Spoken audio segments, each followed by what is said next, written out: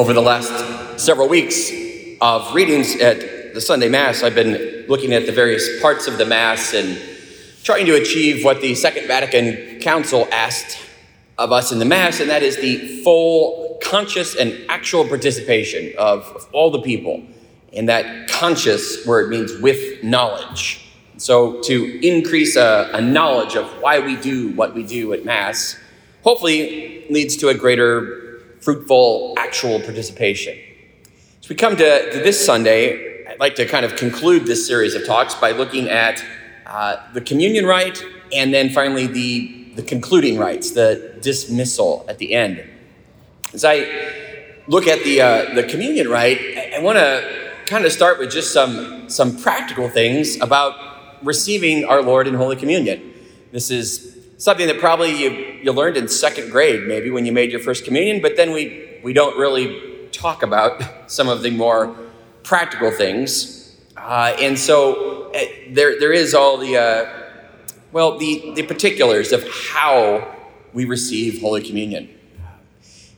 So, first off, when you come to Mass, we all know that one of the things we're required to do is that we are to fast for an hour prior to the reception of Holy Communion. Okay, that's not actually an hour before Mass starts, but an hour before the reception of Holy Communion. So given that a Sunday Mass goes probably at least an hour, this ought to be an easy one. Don't grab your Snickers during Mass or something like that. We'll all be okay. You can fast longer if you want, but the law requires an hour fast before the reception of Holy Communion. So there is a good way to prepare. The other thing, of course, to prepare ourselves before we even come to church is that if we're conscious of any mortal sins that we've committed, we need to bring those to the sacrament of penance first, where they can be forgiven through the ministry of the priesthood and absolution. If we are conscious of mortal sin, then we should not receive Holy Communion until we've gone to confession first. So those two things kind of help us prepare.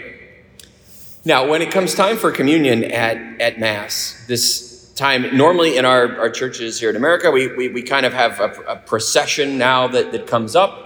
So do come all the way up if there are multiple lines. But when it comes to actually receive the Eucharist, how does this work? Well, first of all, let's say that Jesus is fully present, the church teaches, under just the appearance of the host, the appearance of bread, and in the chalice. If we were to distribute under what we would call today both species or both kinds. In other words, to have what appears bread and the chalice.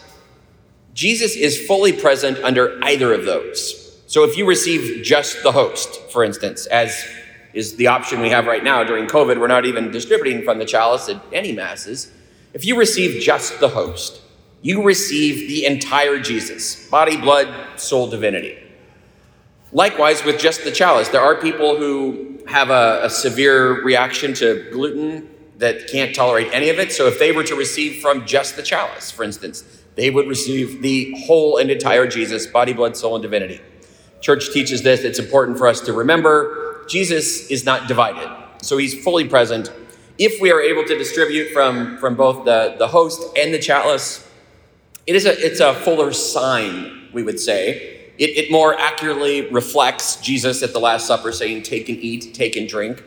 But normally in the history of the church, distributing from the chalice to the people was very rare. Just for the very practicalness of, wine isn't necessarily all that cheap or readily available all over the place. And so to distribute under the appearance of wine for large communities would be cost prohibitive in most places of the world.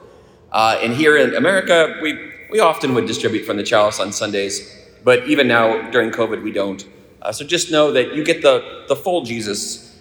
And more than that, Jesus is contained even in the tiniest little particle that would be a crumb that looks like bread. That's the whole Jesus. So we're very careful when it comes to now the distribution of Holy Communion. So when you come forward, there are two ways, in the United States anyway, that we can receive Holy Communion. The one that is universal throughout the entire church, so anywhere you go in the world, is the normal law, is to receive what we often refer to as on the tongue. Now, some people confuse this with receiving in the mouth. If you're going to receive on the tongue, don't just come up and open your mouth. Actually stick your tongue out. Getting really practical here, because I need to be able to put the host on your tongue. I don't want to have to put my hand in your mouth and risk you chomping my fingers off or something. So do actually put your tongue out. I will say the body of Christ, you say amen, you stick out your tongue, and I will put the host lovingly on your tongue, and then I don't have to touch you, you don't have to touch me. It works really well. So if you're going to receive on the tongue, stick your tongue out. I will put Jesus on your tongue, and then you can take Jesus into your mouth and receive him. That is the universal law for the whole church. It is appropriate when you come forward to make a little bow, a sign of reverence before you receive Jesus as well. But the other option that we have in the United States is to receive in the hand. Again, this is the universal practice of the church is to receive on the tongue. In the United States, we have a special exception, permission to the law called an indult that allows us in the United States to receive communion in the hand. No one has to, but if you receive in the hand, here's what you need to do. First of all, make sure your hands are clean. We're going to put God there, so wash your hands. But then when you come forward, put one hand out flat and put the other hand underneath so that I've got a nice flat spot to put Jesus on. Some people come out and they put their hands like together in the middle, and I'm afraid Jesus will fall on the floor, or they want to kind of receive Jesus in one hand and like flip him up to your mouth or something. Don't do that. It gets me very nervous that Jesus will go flying somewhere or fall. So put your hands out flat, one hand underneath. I will put Jesus in your hand. Then you take the other hand and put Jesus in your mouth. And do it right next to where you receive communion. Because what happens sometimes is people will receive in the hand and then they want to create their own little Eucharistic procession or something. They'll like turn and walk with Jesus, or don't walk away with Jesus. Because if you turn and walk away with Jesus, I have to follow you with my eyes. Because unlike when you receive on the tongue, I know you've received Jesus. If I put Jesus in your hand and I don't see you put Jesus in your mouth, now I have to watch. Because I'm like, what are they going to do with Jesus? Okay, I'm watching. They're going back to their pew. They have still not consumed Jesus. They're going to put Jesus in their pocket, and I have to go and run after them. Do not do that. Because if you run off and you do not put Jesus in your mouth right next to where you receive communion, I will assume you are kidnapping Jesus, and I will have to follow to make sure that is not happening. At the National Shrine in Washington where I served, I had a Knight of Columbus with a sword next to me. Don't make me get someone with a sword. Just step aside, consume Jesus, and do, when you put your hand out, allow me to put Jesus in your hand. Sometimes people come forward and I hold up Jesus and they want to reach out and grab him. Okay, that's my telltale sign that you are not Catholic. So if I say the body of Christ and someone reaches out to grab Jesus, I'm like, are you Catholic? Jesus bless you. Move on. Don't be a grabber. Okay, don't be a grabber or a snatcher. Just allow me to put Jesus in your hand. And then the other complicated thing, you see why sometimes it's easier just to receive on the tongue. It gets really complicated if you receive in the hand. You have to keep all these things straight. The other thing you need to be mindful of is those little crumbs I talked about. The little tiniest crumb that recognizes bread is Jesus. So you need to look at your hand afterwards and say, are there any crumbs in my hand? And this happens to me as the celebrant. Sometimes I have to receive a little crumb because that's Jesus. So we have to be very careful. Okay, so those are kind of the practicalness. Sometimes people will make the sign of the cross afterwards.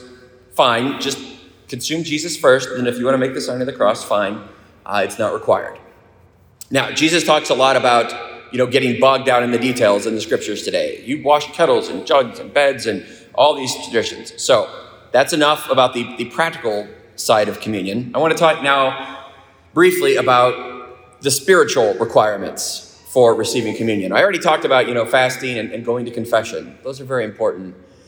But keep in mind, too, that when you come forward to receive Jesus, you are renewing the covenant that you created with Jesus at your baptism.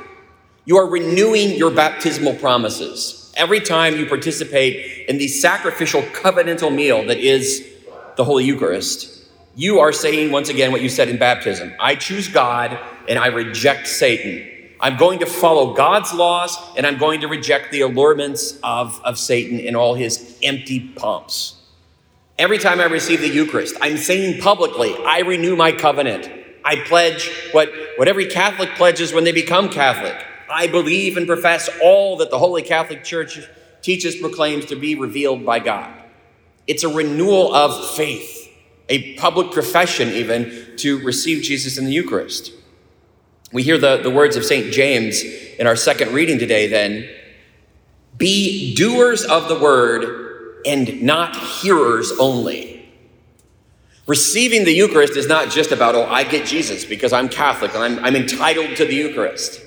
No, the Eucharist is always a gift, and it's for sinners. So don't think we have to be perfect to receive Jesus in the Eucharist. No, we just have to have confessed all our mortal sins, and then therefore be willing to say, yes, I am going to try to live by the moral law.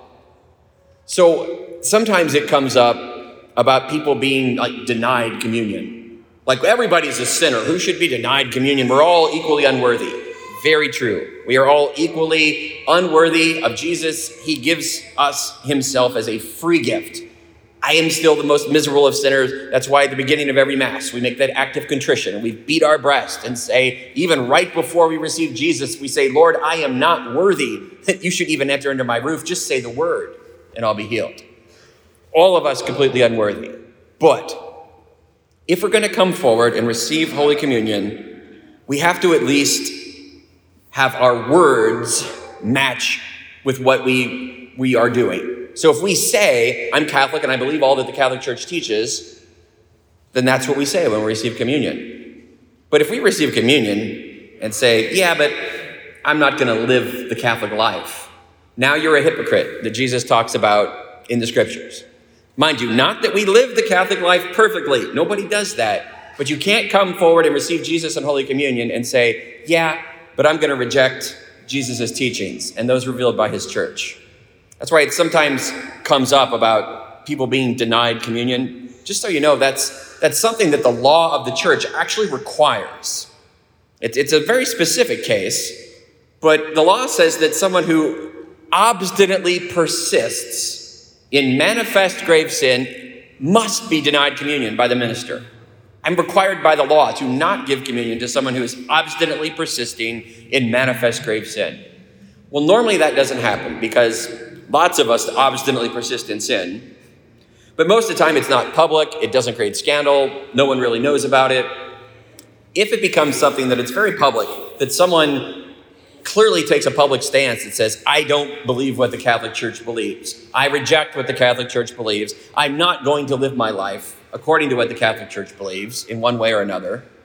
Well, they can't come forward and receive the Eucharist that says the opposite then. If I receive the Eucharist, I'm saying I'm Catholic and I'm all in.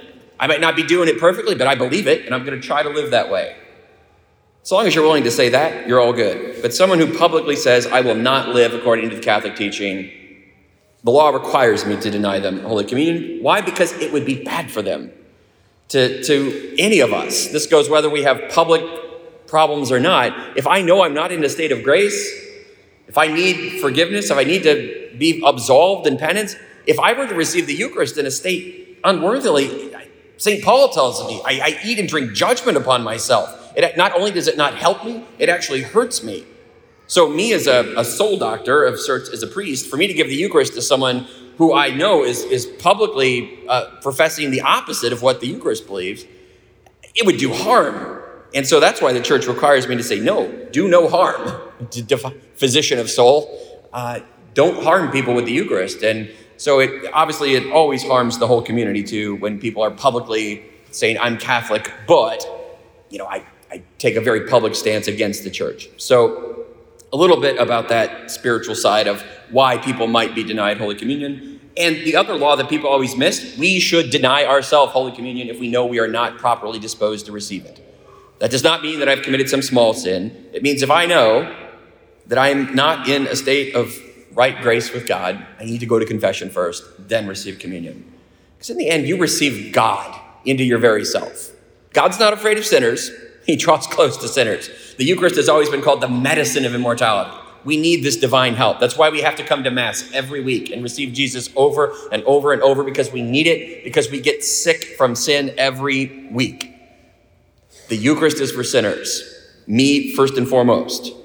But when we receive God then, that word from James, be doers of the word, not hearers only. We are meant to then go out from this church having received the Eucharist and change the world. That's why Jesus gives us this food, and not just any food, but daily bread every day. Why do we need it every day? Because we sin every day and we need strength every day. We are supposed to leave this church with Jesus inside us in the Eucharist and then go out and change the world. And that brings us to the very last part of Mass. It's called the dismissal. Missa in Latin means to be sent. You are on mission. The last words of the Mass in Latin, said by the priest or the deacon, are ite missa est. 3 little words, ite missa est.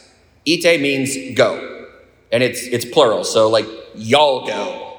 Y'all go. And then missa est, you're sent. Missa est, it has been sent. Literally, the last words of the Mass are, y'all go. You done been sent. Paraphrase. It's important, though, to think about this. Last word. The entire celebration of the Eucharist on Sunday, we sum up and we call it Holy Mass. Mass is the Englishified version of missa. It literally means missioned, sent. The name that the church chose to give to this entire coming together, receiving Jesus in Holy Communion, all that, they summed up in one word, mission, sent. In other words, we could say that the entire purpose for us coming together is to be sent. The Second Vatican Council says that this is the summit of the Christian life, but it's also the source. So we come to the mountaintop, we come to the summit, we receive Jesus, but then we go down and we are sent. This is a source for everything else that will happen in the Christian life throughout the week. That's why we have to come and then we have to be sent. So how beautiful it is at the end of Mass to be standing there in the presence of God. The priest imparts his priestly blessing, and then you are sent. The church is constantly on missa, mission. Pray that this little work through the Mass over the last couple of weeks has helped us to appreciate it, and how blessed we are then when we get to the end to know that it's not the end. It's just a new beginning. The summit is also the source from which we go out. And so we hear James caution us then, with everything we've done, everything we've heard, he tells us then, be doers of the word and not hearers only. You've all been sent, so go be a doer of the word.